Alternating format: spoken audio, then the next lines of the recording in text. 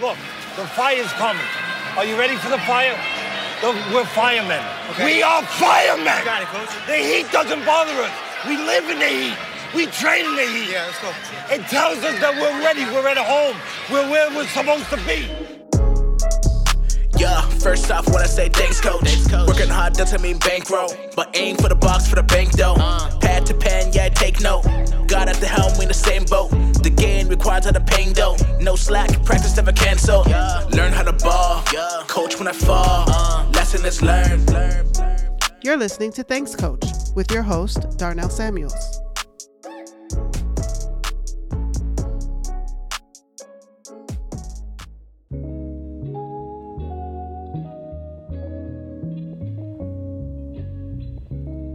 Meeting Coach Nicholas Davis was a turning point in my life.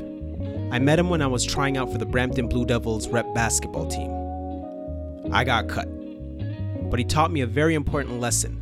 Never correct somebody without leaving them with a hope. And that's what he did for me. I took to heart his critique of my game and ended up making the Brampton Blue Devils team 2 years later. Today, Coach Nicky holds OG status in Canadian hoops. He coaches for Nike Bounce AAU program, is the assistant coach at Sheridan College, and is a consultant for the junior national team. He has coached many of the guys that have come on this show, including Manny Dosanjh, Sean Douglas, Marie Smith, and Alvin Noel. When he's not coaching basketball, he's a director of engagement and inclusion at CBC News. After my interview with him, he gave me a tour of the building and gave me some pointers on how I can step up my game as a journalist. Thanks, Coach Nicky.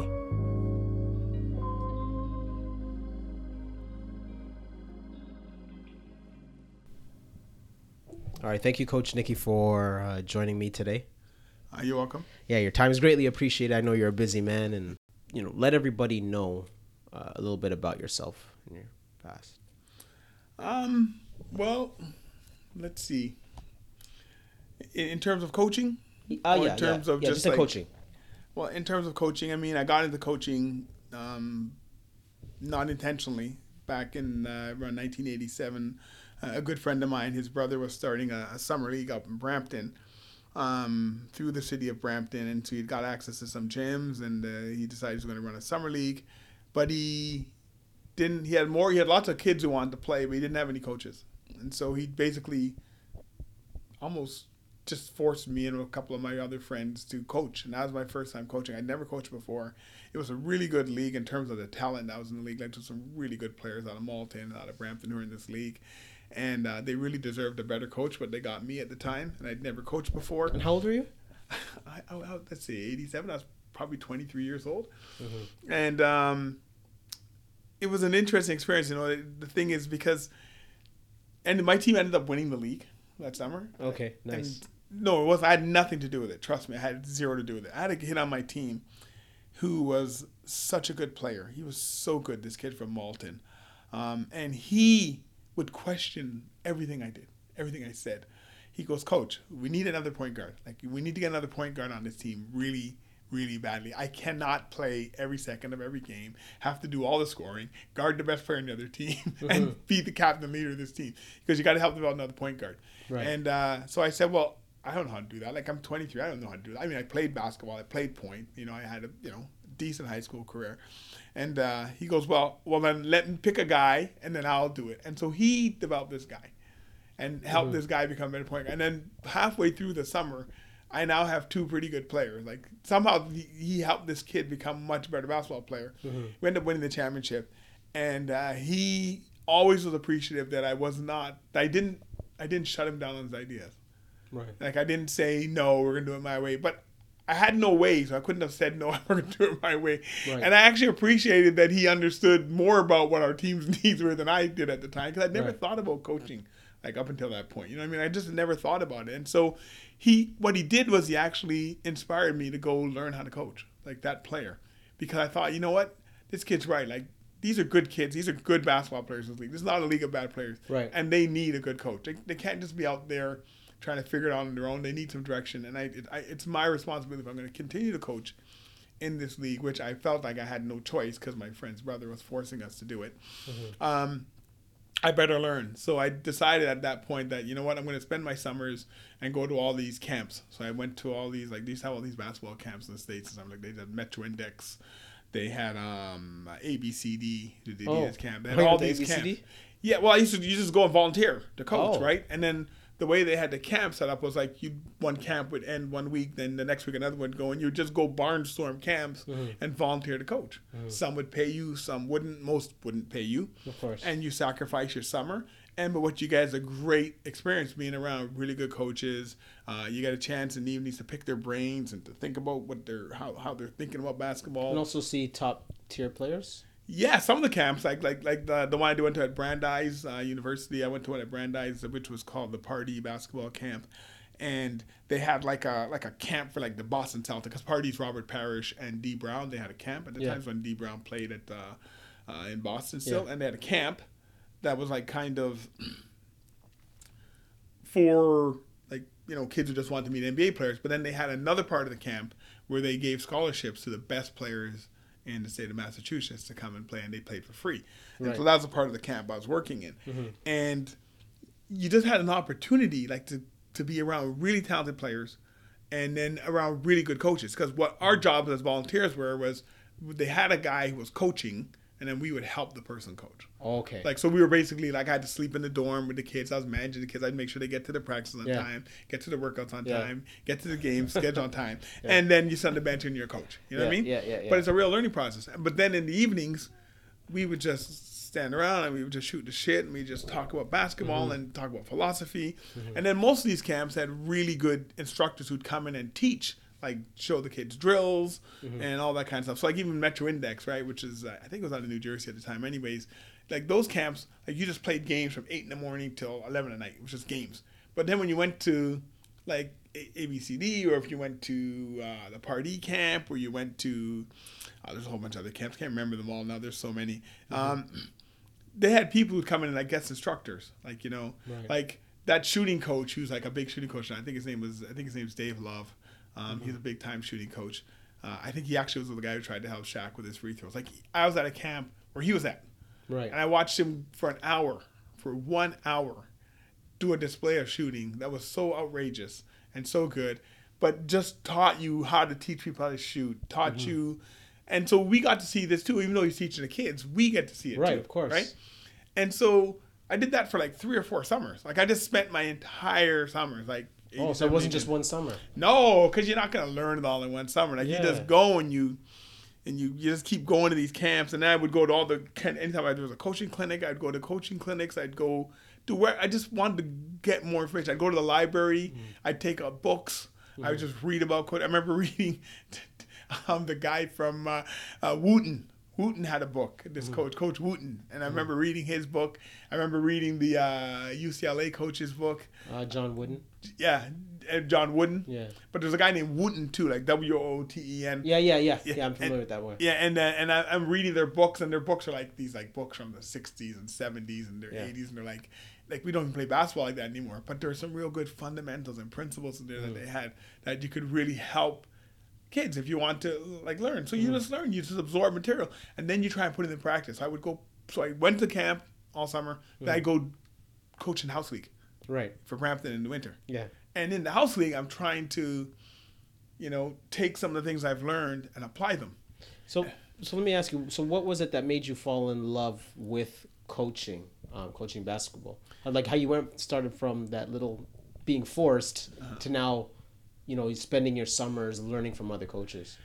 Well, I wouldn't say it's my personality type. I wouldn't say I fell in love with coaching at that time, but I did feel a responsibility to the young people who were coming to play on any team I was part of. I felt a real responsibility to do right by them. Like I was really brought up by a mother who just instilled some really important values in me and my brothers when we were growing up around, if you're going to do anything, do it well. You know what I mean? Like, that's it. Like, just do it. Like, you may hate it, you may not like it, but if you want an opportunity to do the next thing, why would anyone hire you to do the next thing if you're doing this thing really poorly? So just do it well. Like, and so I just had that kind of ethic around how I worked. Like, you know what, I'm going to do it. I'm going to be enforced to it. I might as well do it well.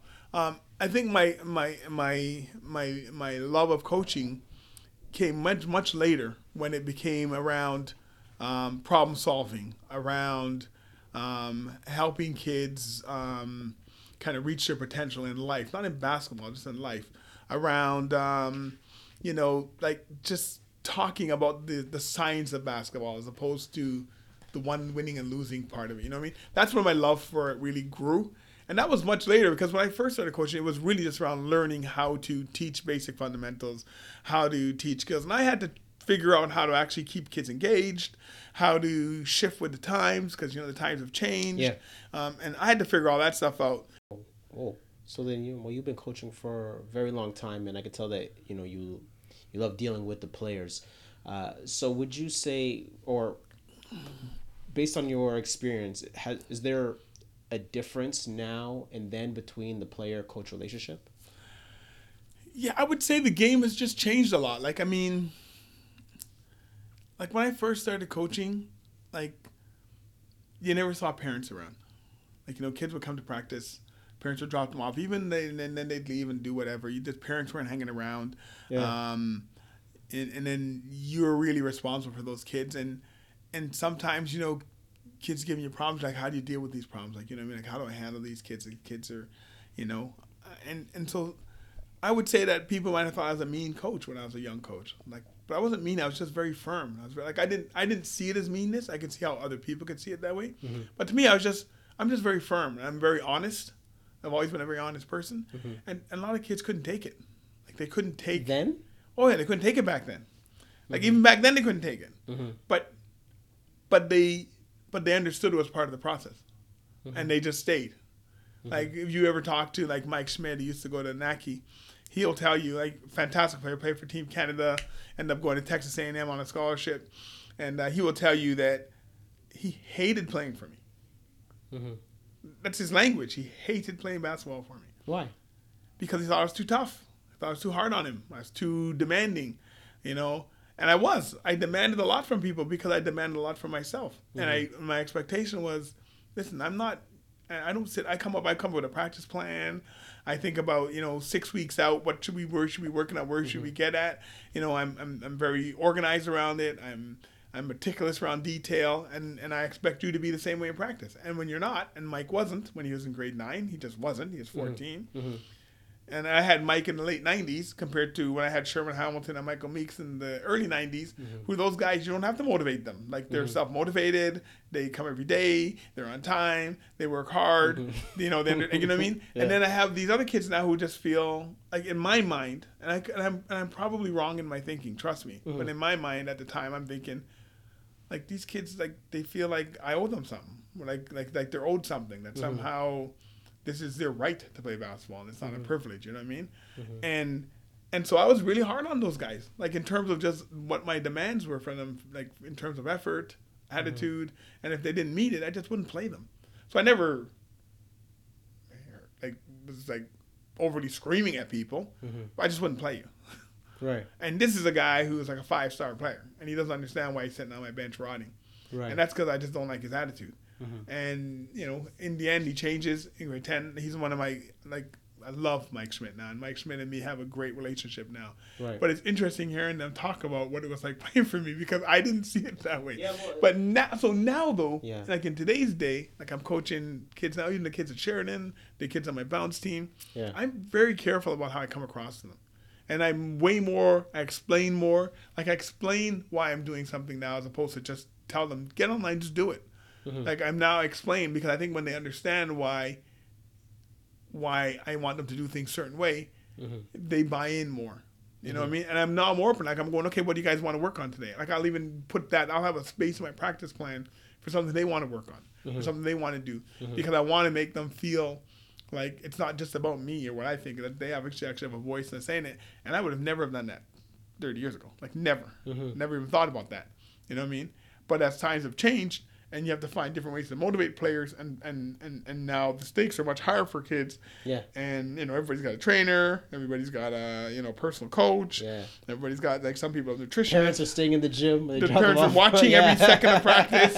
You know what I mean? You have to, and I'm not worried because I'm not an abusive person in that sense. I'm not worried about that, but I do worry that you have to understand what buttons you can push to get the best out of somebody. And if I'd done a better job of that early on in my coaching career, you know what I mean? I think I would have helped a lot more kids. You know what I mean? I helped a lot of kids. I think I would have helped a lot more kids, because some kids I think I've turned off from basketball. Like, I think some kids who played with me early and like just said, you know, this guy's an idiot. I'm not playing like that. You know what I mean? Like, I can see it now, but you know what I mean? But I didn't see it then. You know what I'm saying? And so I really appreciate, you know, that I think the game has changed in the sense in the way we coach the game, how we approach the game. But that's because we have to move with the times, and people have changed. Like, different generations of kids are different. They're motivated differently. There's different things that motivate them. And of course, there's some similarities. Of course, there's kids who remind you of the old days. These kids you never have to talk to. They work hard. They bust their ass. They're good. And you hope that they are contagious, that their energy is contagious, and everyone else picks up on it. But it's on us as coaches to change with the times. I don't think we should try and put, like, we can't be living in the 90s like we're coaching in the 90s and the 80s, like, and think that somehow that's the way to coach today. It's just not. Like, back then I never explained anything to a kid. Just do it. If you don't do it, sit down. You know what I mean? Like, I my expectations were crazy, but they were my expectations. Like, now I ask kids, like, what do you want out of basketball? Like, why are you playing? Right. Like, what are your expectations? You know what I mean? Yeah. And how do I help you meet those expectations as opposed to meeting my expectations? Yeah. Like, I don't keep one loss record. I don't care about it. I have no idea how many basketball games I've won or how many I've lost. It's so unimportant to me. It's just completely unimportant to me. What's important to me is, like, every day are these kids getting better, and if they're not, then how can I help them get better? Like, that's all that matters. Yeah, it seems to me that, and this just came to me as you were talking, but it seems like maybe it's not so much the kids who've changed, but us, the coaches, have changed in regards to our maturity. Because from all the interviews I've been doing with the guys, you know, even for myself, you know, like, you just grow as a man. You live a little. Absolutely. You understand life. Yep. And so I think we've changed. You know, as you get older, you come a little bit softer. You get married. You have kids. You know, your heart opens up a bit more. Yeah, I think life experiences, of course, changes you, right? Your life experiences, and I think as a young coach, you don't have enough experiences. You just don't have enough to draw from, and that's why it's important to me that all coaches continue to learn, continue to read, continue to have different experiences. You know what I mean? I had some opportunities to go to France and coach many years ago with one of my bounce teams. And that really opened up my eyes. I got to talk to some different coaches over there, talk about some of the things they're doing, how they're doing basketball, how things are different. Like why do your guards never turn the ball over? Like, you know what I mean? Like what's going on there? Like, you know, like, and so you the more experiences you have, and I wouldn't even necessarily say that I've gotten softer, because I still have high demands of my players. Like, my demands are high, and my truth level is just as high. Like, I'm very truthful with kids.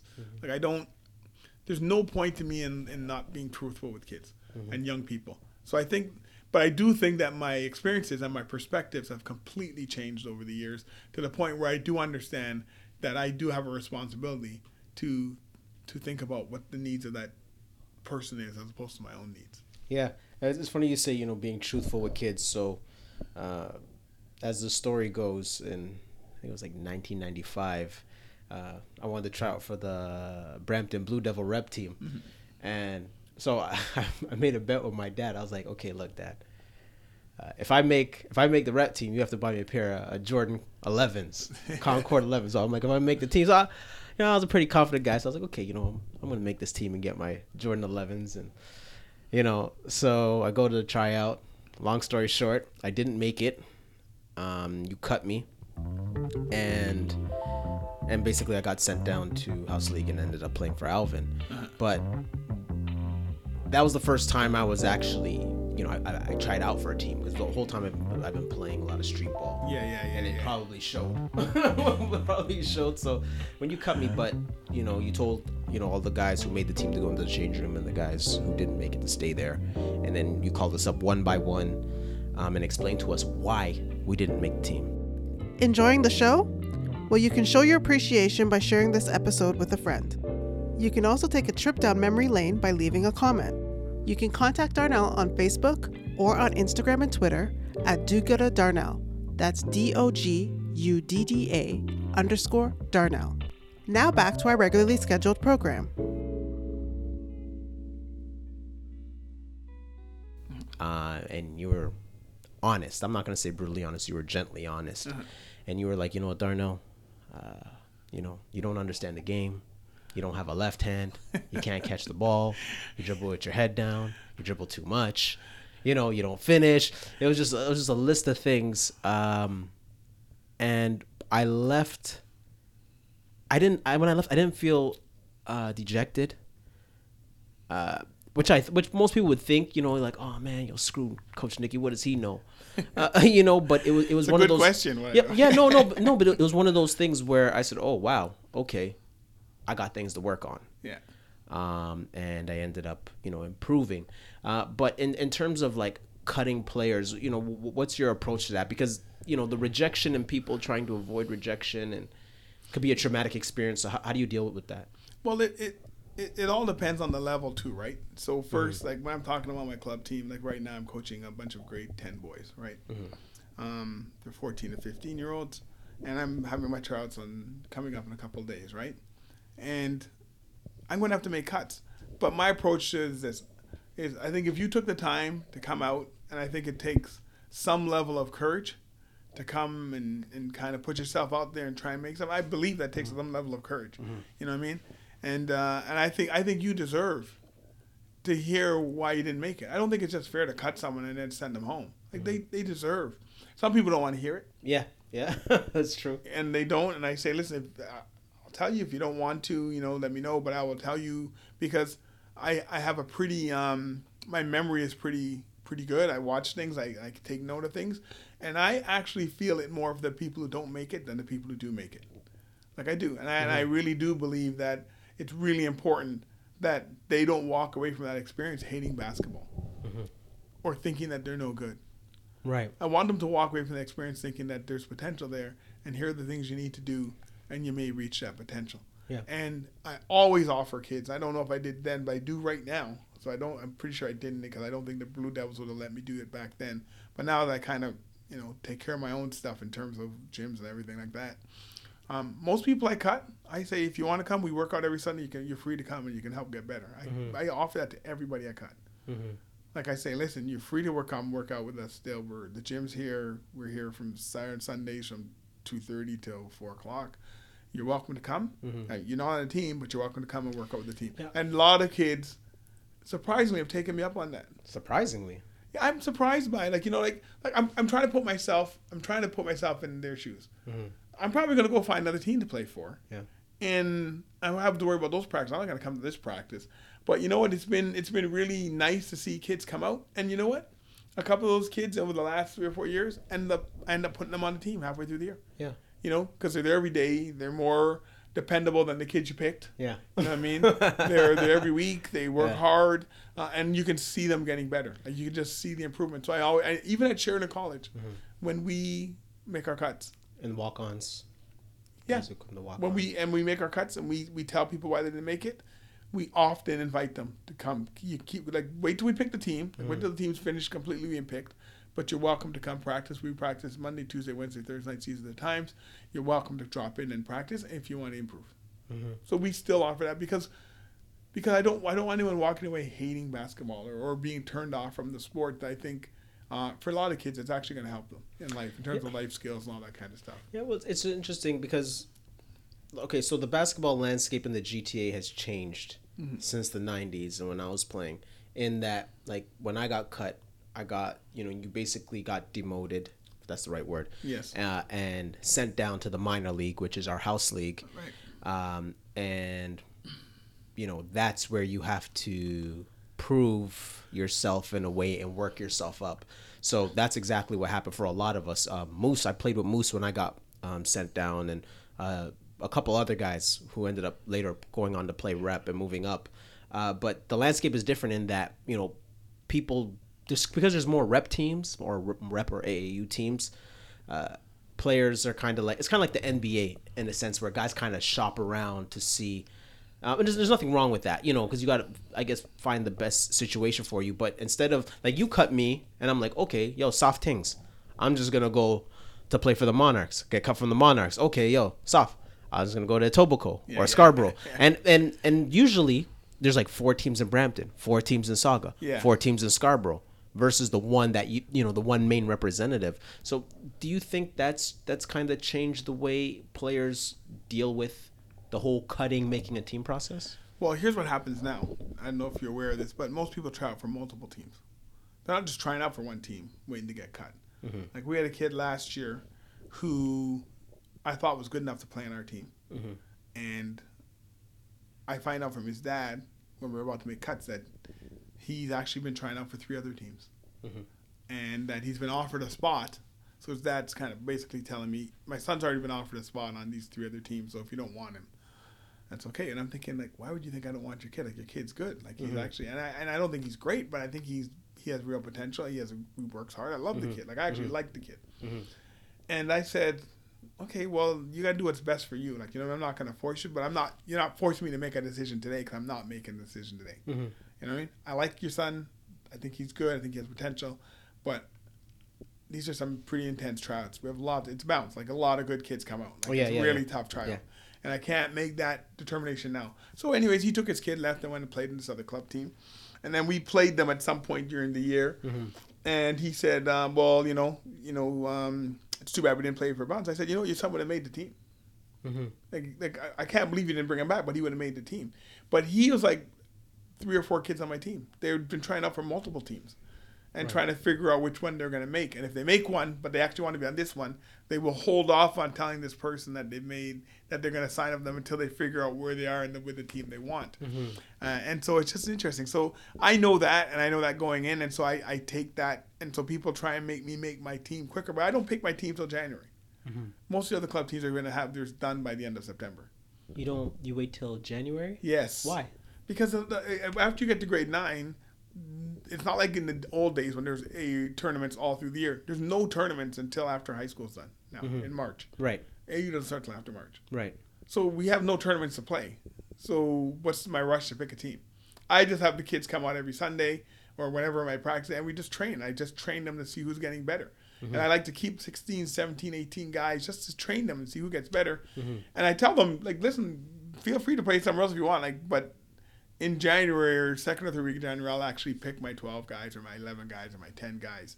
And now get those guys ready for AAU season in March where we'll start practicing twice a week. You know what I mean? Because there's no games. Mm-hmm. There's no tournament. There's just nothing. If you're in grade 6, 7, 8, there's lots of stuff in the September thing. You'd have to make a decision. But I just say there's no rush for high school anymore, right? Mm-hmm. And so a lot of people hate that I do that, And but I encourage them to keep trying out for other teams. And if you find another place, knock yourself out. Like, I'm not going to be upset. Mm-hmm. I'm still going to have a pretty okay team. And so don't worry about it. But that's the nature of the beast now. And so cutting is weird. Oftentimes you don't have to cut anybody. Like, before it's all said and done, you're left with 12 kids who figure out that we're probably the ones who are going to make it. Right. And the other ones have already signed up with other clubs and everything's cool. And if they're not, one of the things I do is, like, when there's kids who don't know, I tell their parents that I can help you find a club if you need one. Oh, wow, that's cool. Because I know most of the coaches on the other clubs. I know which coaches need players. Yeah. Yeah, because I try and do it all the time. Like, I've done it for years. I'll just say, hey, you know what? Kid's not good enough to play on this team. But you know what? Yeah. Like, Northern Kings has a team that doesn't travel. Yeah. And they always need good kids like your kid. And so I had a kid who did that last year, played Northern Kings, but he's going to come back and try out for me again this year. Yeah. But just wasn't right there yet. You know what I mean? But a good player, nice kid. Yeah. But when you have so much to choose from, and I have a real weird philosophy around picking. I don't necessarily need to take the 12 best players. No. I need the 12 best players who play well together. Yes, that's right. Chemistry. Yeah. So I need people who are willing to accept roles and do different things. You're not trying to stack your team. Well, but it's not even like, to me, that is like, to me, if I get 2 guys who can rebound the ball well and 3 guys who are good individual defenders, mm-hmm. and a couple guys who are really good team defenders, and a couple of guys who can put the ball in the basket, 3 or 4, a couple of guys who can shoot the ball. That, to me, is a pretty stacked team. Yeah. It may not be the 12 best guys in the gym. Yeah. But it's a pretty stacked team. Yeah, but that's the correct way to do it. Yeah. That's true. I never thought about the concept of the networking between all the coaches, and like all the interviews I've been doing, all the guys are in different programs. Yeah. But we all know each other. Absolutely. So, you know what I mean? And it's a weird not weird. It's pretty cool because now you could be like, oh yeah, I know Davio. Davio's over. Yeah. With Rowan, those guys. Okay, I know they need guys or whatever the case may be. And even like you look at the numbers wise in regards to cutting, the pool is spread out. Yes. So you're not going to get 40 guys to come in for a tryout or 30 guys. It might be 15 or 17. Well, last year we had 85 at Bounce. Well, you guys are Bounce. Well, you guys are Bounce. Bounce. It's just crazy though. Like it's outrageous. But like I sent a couple. But when I send guys, I don't tell the coach I'm sending a guy. I just tell the kid. Yeah. This is a tryout. Go here. Like I sent a kid to Grassroots last year. And he had a great year with Grassroots. His dad calls me all the time, and he's like super happy. He's like super thankful. But whenever I practice in Mississauga Oakville, that kid comes to my practice. I let him come. You're more than welcome. Can I cut you? You can still come. But I said, but don't miss a Grassroots practice because you come to my practice. Like, make sure you're loyal to your team. You're doing what you want to do. And the kid's great. And the kid's super happy about it. The kid's going to be a hell of a player because he's so hungry. He had just never played basketball. Last year was his first year playing basketball. Okay. You know what I mean? And so now he had a great little season with Grassroots. And I'm looking forward to it. Me and his dad just talked like 2 weeks ago, and his dad's like, "Yeah, they're looking forward to the season." Like it's like they're cool. Like when you're good with people, they're good with you. And I said, honestly, your son's not ready for this level of basketball. He may not even be ready for a level of basketball at Grassroots, but they're always looking for kids, and they rarely turn kids down because they run that kind of program where they're cool like that. You know what I mean? Like they rarely turn kids away. Right? What I love about them, they'll just do 2 teams. You know what I mean? Like which I love about them, right? Yeah. And so I know if he went there that they were going to make a home, and they did. And then he actually was not a bad player. He just wasn't, at the level we needed for us. But he was good, man, and he's going to be really good. They got themselves a gem. He's going to be a fantastic player. And I told him he should be loyal to those people. They supported him. They took him in when he hadn't played, and they gave him a vehicle to display what he could do, what he can't do. Yeah. And I said, you need to be loyal to those guys. Like that coach who took you on, is a good dude, man. You know what I mean? Yeah. So, like in regards to the selection process, I know you said you're part of the national coaching pool. Yes. So you're part of the selection process. Well, we go there whenever they have tryouts, whenever they have camps. We go there and we give them feedback and we help them with the drills. And yes, of course, we sit in the room sometimes and help them debate which players should stay on and which shouldn't stay on. Absolutely, yeah.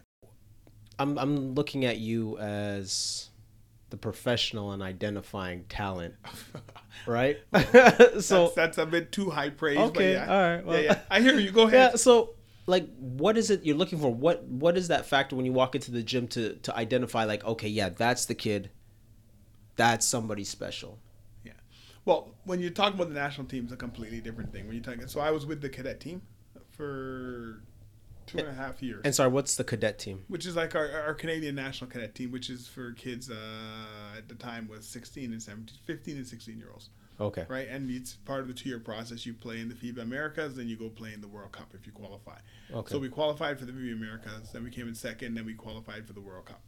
And so when you're picking teams like that through that national team program, when you're picking the teams, what you're looking for is Basketball Canada has a set of criteria and a set of what I'd call goals they're trying to achieve and maintain and get to. And they run a particular type of system, like they run a certain types of plays, they run a certain type of defense. So you need to find players that actually can play the type of basketball they want the national team to play. So you're looking for people with a specific skill set, you know what I mean? Mm-hmm. And specific talents and specific traits. You know what I mean? So it's not like if I'm picking a team for Sheridan or I'm picking a team for Bounce. Really? It's a little bit different because at Bounce and Sheridan, we don't have... Because Basketball Canada has a short time period, with the national team, you see the kids in Easter, and then you really get them, though, in June. And you really have 3 or 4 weeks before you go on this international tournament. So you have to come with a preconceived set of ways in which you're going to play. You can't sit there and just pick kids and then figure out what system you're going to play and then go play because the time frame doesn't allow it. You know what I mean?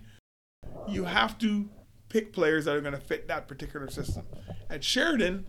And with my club team, what we do is we pick the best players we think that are in the gym, like who we think are the best for the types of things we want to do, and then we build a system around them. Like at Sheridan, one year we may be a fast break crazy team. The next year we may be walk the ball up the court. It all depends on the talent that walks in the gym.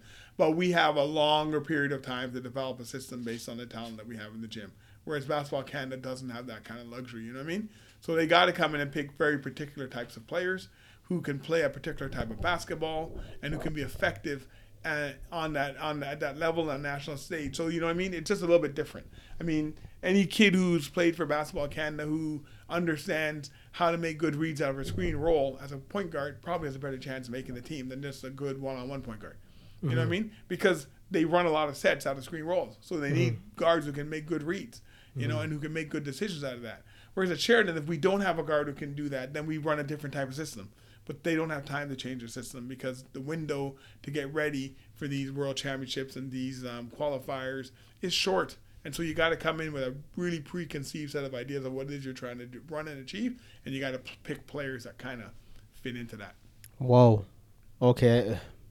I'm glad you pointed that out because, you know, sometimes, you know, the talks around the national team have always been like, oh, why didn't he make it? Oh, yeah, it's this politics, this and that. There's politics and everything. Don't get me wrong around that. There's politics and everything. But I'm just saying that the window in which they have to work with is so small that there has to be deliberate choices made against what it is they're trying to accomplish and achieve in terms of the types of style they want to play.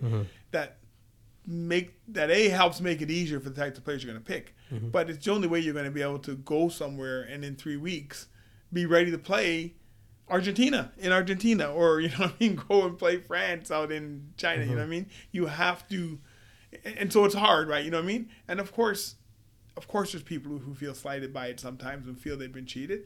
And maybe there have been people who've done that. There could very well be that as well. And maybe there could be a misread on the part of the people who are selecting these teams, right? There could be, for sure.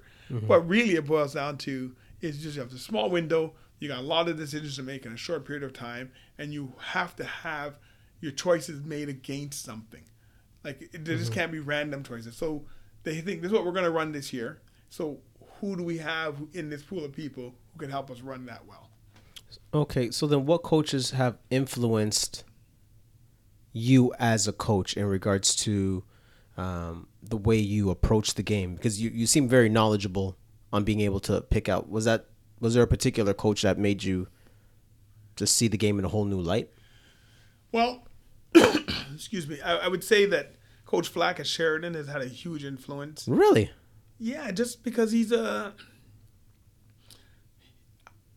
really open to experimentation, which I love as a coach because I'm open to it as a coach as well. He's not this guy trying to put a square peg in a round hole. We'll look at the players we have. Like we just had our tryouts this week, and we had we basically picked our team this week. And now we're going to decide what we're going to run. We haven't decided what we're going to run yet. We're going to say, okay, here's what we have. What's the best thing we can run with this group of people we have? And then we're always willing to say 2 months in, you know what, that's a really bad choice. Can we switch that and try something else? Yeah. And so I appreciate the experimentation. He allows you to fail. He doesn't take it personal, and he knows our best interests at heart. And so I like his style of coaching. So when I coach, I've taken a lot of that. I try new things all the time. I try not to be, this is the only way we play basketball. No, we can play different ways of basketball depending on who we have. So if I have 12 people who try it out and 4 of them are very slow, we're probably not going to run cycles this year, which is our fast break offense. Right. You know what I mean? But we're going to be all right. We're just going to have to run something else that plays to these people's strengths. And so that's the thing I learned from him. Let's play to these people's strengths. Now, I've always been that kind of person naturally.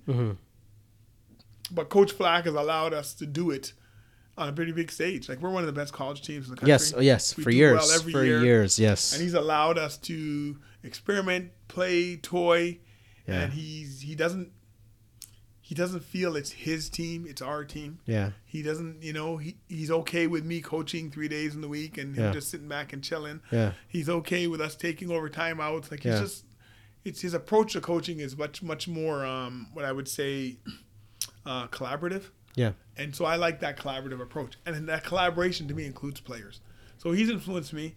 In terms of professional coaches, like the coach who I got to go to a seminar once with Huey Brown You worked with Hubie Brown? No, I got to go to a session once. Oh. And he was talking at. I didn't work with him at all. Okay. Oh.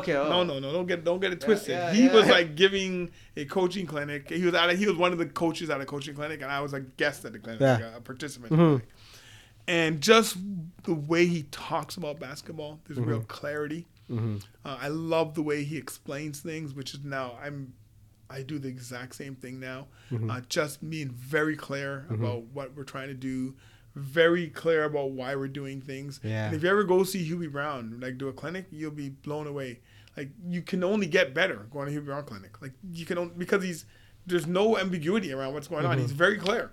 The reason why you need to sprint to the corners in any fast break drill is to flatten out the defense so the point guard with the ball can have an opportunity to just beat his man and you flatten out the defense. If you don't flatten out the defense, then the guy who's guarding your forward or your guard who's stopped at the foul line extended and the 45 is now in a position to help guard your point guard. Yeah. Like Yeah. he makes it clear. Like it's like, well, okay, you know what, that actually makes a lot of sense. Like Yeah, no, that's a good point because I got excited when you said Hubie Brown because I was listening to Earl Watson. He was on a podcast and he was talking about the best coach he ever had was Hubie Brown. No, Hubie Brown there's just a real clarity around it. And so I have the principle of making sure you're always being very clear and you're explaining the why is the Hubie Brown way. This is the why you have to do it this way. So now you either buy in or you don't buy in. And I just find players like that a lot. Like they really appreciate knowing why I need you to set the screen this way or why I need you to flatten out this hedge. You know what I mean? Like they appreciate it because now I'm not just telling them to do it. Yeah. Here's the reason why. And then I often walk them through what happens if you don't do it. Yeah. Right? And how this is why you see, like, if you don't run here, look what happens here. So Hubie's been one of those guys. And if I think about from a college coaching perspective, one of the coaches I've loved him since the 90s when he used to come to Canada, when he used to coach a much smaller Division I school, is Leonard Hamilton, who's at Florida State. And that guy, he used to recruit a couple of guys on my Nappies team. When I was coaching Danny Umpuntz, Mike Schmidt, Jamal McGlure, all these guys, he used to play for my Nappies team. And he was recruiting. He would never tell me who he's recruiting, but he would come to my practices. He'd come to some of our games. And he's coming from the States. And he would sit down and he would talk me. Like, he'd always be there early. Like when I got to practice early, he'd always be there in the gym already. I don't know how he got in our gyms. I don't know who let him in or who he paid to get in the gym, but he's always there. And we would just talk, and he would tell me things like, you see that guy over there? Give me 10 of those guys. I'll give all 10 of them scholarships. I go, well, what is it about him you like? And he would go, okay, look at how hard he works. Like, just watch him. He goes after every ball. His activity's high. He's all over the floor. He never gets a shot. There's no place for him. He never pouts. He just sprints. Give me 10 of those guys. I'll give him scholarships. I go, well, you going to give that guy a scholarship? He goes, I'd love to give him a scholarship, but I'm not going to get him. This kid got a scholarship somewhere else. And I guess he had known before I knew. Yeah. He knew some of the schools were recruiting him. But he would always point out those things to me, right? And tell me, And that's how you know. well, he just says, like, this is what you want. You want kids like this. You can. He said to me, he told me at one point, why would you ever cut the hardest working kid in the gym? No matter how bad his basketball skills are. That's a good point. Because why would you ever cut that kid? That's a good point. Because he said even if the kid never becomes a great basketball player, his work ethic and practice is going to embarrass the other kids or raise them up to be just as good as him. And you know what? That has never failed me, picking the hardest worker in the gym. Never failed me. What helps is when your hardest worker is your best player. Yeah. Like when I had Sherman Hamilton, who was my hardest worker and my best player. Sherman Hamilton from the Raptors commentator. He was an amazing player. Yeah. And he was like the hardest worker and the best player. So that's a bonus. You know what I mean? Wow. Yeah. So you've coached a lot of guys. So let's just quickly play a name game. Word association. I say the name and you say the first thing that comes to mind. Okay? So Sherman Hamilton. Great leader. Okay. Michael Meeks. Ridiculously talented. A lot of people don't know how good Michael Meeks was when he was in high school. Really? And this is in light of Denham Brown and all that. Michael Meeks, because he went to Cardinal Leger, it was like a small school in Brampton, people didn't understand just how good he was. Like he ended up going to Canisius on a scholarship. How tall was he? He was around 6'8" at the time when he was in high school, 6'7", 6'8". But he could shoot the ball. He could defend. He could handle the rock. He was a great teammate. He worked hard. He was just such a good, he was so good. And people just didn't know. I didn't know. He tried out for my team. We're going, I remember at the tryout around half an hour into our Nappies tryout. And we didn't know him. He just showed up at this tryout. We have no idea who he is. I mean, I know a little bit about him, but I don't know him. I've heard about him, but I've never seen him play. And one of the guys was helping me with that team, a guy named Garnett Gibson. Around half an hour in, Garnett goes, okay, so you cannot cut that guy. And I'm like, yeah, I think I figured out. He goes, no, you cannot cut that guy. And we didn't even know his name, right? And then he ends up being Michael Meeks, and he was just amazing. And so when you I used to go watch him play in college. I used to go to his games. I went to a couple of his games in college. Yeah. And the coach at the time was Jim Beeline. He's not the coach at not an NBA coach at Cleveland, but was coach at Michigan last year. Beeline was coach, and Beeline just loved him and just found out he got gold. The guy is just an unbelievable talent, and really never kind of got his due in the city as a great player, but he's an amazing player. Okay. Coach Alvin Noel. Alvin. Okay, let me see. How would I describe Alvin? Okay. Intriguing. That would be my word for him. I always thought Alvin had so much talent and so much ability, and I always wish as a coach that he was just a bit more forceful around who he was, because he worked hard. He had a great work ethic. He really took care of himself. He had a nice jump shot. He's quick. Just a nice, quiet kid. I just wish he was. I mean, I don't know how he is now as an adult. I talked to him here and there, and he played for us 1 year at Sheridan. But I just wish that when I was coaching him that he would just have been a more take charge guy as opposed to that. I wanted him. He needed to be more of a leader. Because he had lots of ability. He was a good player. Well, me playing for him in house league, he definitely encouraged me to be more of a leader. Yeah. And actually, everybody loves him. Actually, you ask most of the players that play for him. He was a good guy, man. Yeah. He's good. He's a good guy. Okay, next is Manny Dosanjh. Manny. He ended up going down to the Coach States. Manny, Where did he go to? He went to Ivy League school, did he not? No. He went to... where did he go? It was a Christian school. I have to look it up. Okay. Well, Manny, as a player, Manny was outstanding. Manny had a great work ethic. That's how I describe him. Great work ethic, great attitude. He was a super, super, super smart kid. And great to be around. He's a really good, to me, example of the type of kid you want around all your other kids, because he comes on time, he works hard, he gives you everything he's got, and he had lots of talent. He went to Oral Roberts. Yeah, he went to Oral Roberts. How about Maurice Moose Smith? Gunner. It's the only language. Never saw a shot he didn't like.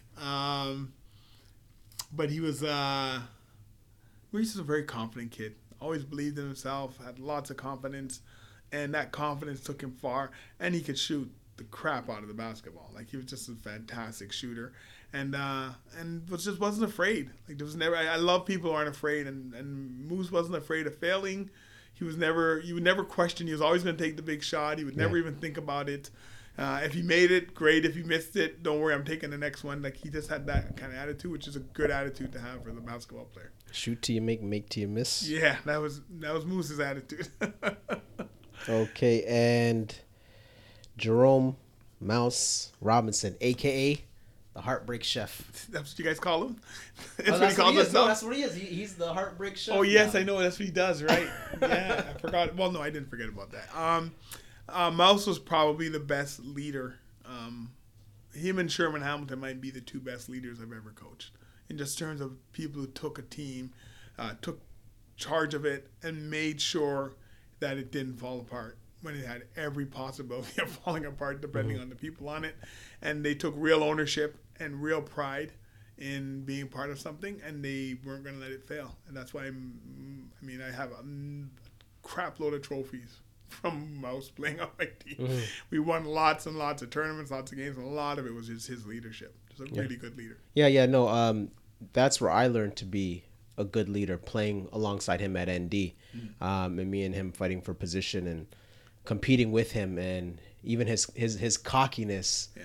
I loved it because it always brought out the best in me. As soon as he starts talking, I'm like, okay, now I gotta shut this guy up. He's just playing alongside him. it's really blessed me. And even just seeing him in the kitchen when I go to a restaurant and see him, it's the same leadership you see him navigating the kitchen with and seriousness. So, yeah, he's a good dude. Sean Douglas. Sean to me is, here's my word for Sean. I think Sean's a winner. A lot of people don't know what I mean by that. It's not about winning games and winning stuff, although he's won lots of games and he's had a pretty great career at Sheridan. But I remember I took Sean to the Martin Luther King tournament in Montreal when he was in his first year at Sheridan. I took a bunch of guys down there. It was the 25th anniversary of the Martin Luther King tournament in Montreal. It was a great tournament. And we were playing this Boston team in the final, and we got to the final. And Sean was having a hell of a tournament, just playing fantastic. Just had a really good tournament. And we get down the stretch, and we're down 1 to this team, and there's a foul called, and someone got hurt. And anyways, there was a big delay in the game. But, at the time of the foul happened, the ball was going to go to the other team. But after the delay was so long, the refs kind of forgot, and they were giving us the ball to inbound into the basket. Mm-hmm. And now I knew that it should have been the other team's ball, and so did Sean. So Sean goes to the ref, wants to say to the referee, "Hey, ref, like, it's not our ball." And I'm going, "Yo, dude, what are you doing, man?" Mm-hmm. like, what are you doing? Like, you know what I mean? Like, no, this is like. Anyways, we get the ball. We end up inbound the ball. We get a layup out of it. We win the game on the bus. We win the Martin Luther King tournament. And we get the game on the bus. And I'm looking at Sean, "Why would you tell the ref that?" He goes, "Because it's not, like, it wasn't our ball." And I'm going, "Okay, I know, but we're trying to win the tournament." You know what I mean? It's not our fault that they forgot, and we shouldn't help encourage them. But he was that kind of guy where he has good values, good morals, good principles. And I know he was just trying to do the right thing. And I maybe I should have encouraged him to do that. Maybe I should have let the other team have the ball. But it was Montreal. It was stand-up dude, King, man. But he was a stand-up guy. Yeah. And so I call those people winners. And he wins a lot because of it. Like good things happen to people like that. Yeah. You know what I mean? That's what I say. Yeah. Okay, and my little cousin, Dwayne Biggie Mark. Oh, Biggie to me had so much potential. And he was such a nice kid. Like, I really enjoyed the time he played with us at Sheridan. We had and I wish that Biggie, nothing but the best for that guy, because he was the nicest. For a guy as big as he was and as intimidating as he was, like, physically, look at him. The nicest guy and had the nicest heart and was a kind person and was a very, very good basketball player. Very skilled around the rim, great footwork, fast for a guy his size. Should have played football. I think he would have been a professional football player if he had chosen football as a kid. Okay. Yeah. How about Coach Roe Russell? Roe. I played the men's league team with Roe when Roe was just finished college. Yeah, he's a good player. He's a really good player. Solid player. Okay. I mean, he was a solid player. He was like, he wasn't like, like a superstar. But he was solid. He was a good player. Yeah. Very good player. Good understanding of the game. He played with us 1 year in men's league. The thing I'd say about Roe is that Roe has always been a big dreamer. Always been very ambitious. And those are really good traits. And on the basketball court, in terms of a basketball player, that vision helped him see, where the game could go. Mm-hmm. And he helped grow the game in Toronto in a way that people don't want to admit, but he has helped grow the game, And I always, I still talk with Roe, and that's one of the reasons why I send kids to grassroots whenever they have an opportunity, because I actually know that if I send the kid and I tell Roe, I send the kid, Roe's going to take care of the kid. You know what I mean? Yeah. So I like Roe in that sense. And Coach Tony McIntyre, the bounce. Tony Mac. T-Mac is he's a good guy. He's got a good soul, and he's got good intentions. He works hard. He's one of the hardest working guys I know in terms of just trying to get things done. Sometimes I think he tries to do too much by himself, and he'd be really helpful if he delegated sometimes. But his heart's in the right place. He cares greatly about the game. He's got some amazing children, like just amazing kids. All of them are like wonderful. And you have to assume that comes from good parenting. You know what I mean? Mm-hmm. Like, where else can it come from? You know what I mean? Right. And he's another person who's just really helped, along with Mike George with CIA Bounce. They really just helped really solidify the club team system in the city of Toronto. Like, really took it to a next level. Right. In terms of getting teams sponsored and getting into UIBL. We're the first team in UIBL. Yeah, well, yeah, because they bounced. I would consider the best team in the country, the best AU program in the country. Well, I think there's some other programs who may want to lay claim to that, but until they do the things that we've done at Bounce, until they do the things that we've done at CIA and at Bounce, I just don't think they can lay that claim just yet. Mm-hmm. And I think Tony deserves a lot of credit for where of course, of course. I mean? And I just think sometimes people don't want to give him that credit, but he deserves it, but so does Mike George, right? Yeah. Okay, so lastly, let's have a hypothetical scenario. I actually made the team, that Rev team, right? And there's guys on that team, or even me, not putting forth the effort, just having an off day. How would you motivate me or the guys to pick it up and continue to push? Yeah, it's hard, because the best way to motivate someone is to get to know them. And I think as coaches, our job is through the course of a season to get to know our players and know what buttons to push to motivate them. There's no one motivation technique that suits everybody. Every kid is motivated differently. Every person has different things that make them perform their best. Like, I will give you an example. Like, my son is a very quiet kid. He played basketball, has had a good career, played at Laurier, but he's very quiet. And a lot of coaches mistake that quietness for someone who's not intense or not competitive. But he's just a quiet kid. And so to motivate him, I have to figure out, okay, I got to get in his head. Okay, what are you thinking? I got to ask him all the time, what are you thinking? Like, how do you feel about this? I can't make an assumption just because he's quiet, that he doesn't care. My assumption has to be, okay, he's a quiet kid by nature, so how do I figure out what's going on in his head? So you ask some more questions. Whereas other kids wear their emotions on their sleeves. You know exactly how they feel, what's going on. And they may be people you talk. You can be a little harder on them because they don't care. They're gonna weather through anything, right? There could be other kids who learn by visually, like where I have to show them the play. I can't tell them to play. Or there's other kids who I've had to write down the plays because they learn better by reading it off paper. You know what I mean? And so you have to find out. Like, so sometimes the problem isn't that the kids are motivated. Maybe they don't know what they're supposed to do, or maybe know how they're supposed to do it. So to me, it's not about one single thing to help a kid. It's know your athletes, know your players, know the kids you're coaching, and then through that, and I mean know them in a meaningful way. I'm not talking about surface level. Like, know them in a meaningful way.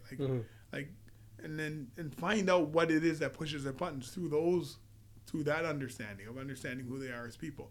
And then you'll know what to do. You'll know if I can yell at this kid because he doesn't care. I know I can't yell at this one. I got to be careful how I talk around him. I know this kid, I can't embarrass him in front of the group. I got to pull him to the side and say, hey, you know what? You got to do this. Because if you embarrass him in front of the group, he shuts down. You know what I mean? So you got to figure out, you got to know your kids and the personality. And so that's the secret. So if it was for you, if I picked on the team, right, during the whole process of being on a team is me getting to know you.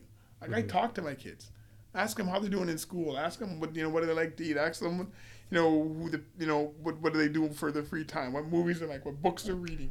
I encourage them to read. Like, I figure out who they are as people, and the more you can get to know them in a more meaningful way, you will know what buttons to push to get the best out of them. And that's why coaching is part of psychology and sociology as opposed to just X's and O's. Yeah. Okay, wow. Thanks a lot, Coach Nicky. Is very helpful, and thank you for cutting out some time for me. Really appreciate it. Thanks, You're welcome. Coach. Thanks a lot, man. All right, thank you. On the next episode of Thanks, Coach.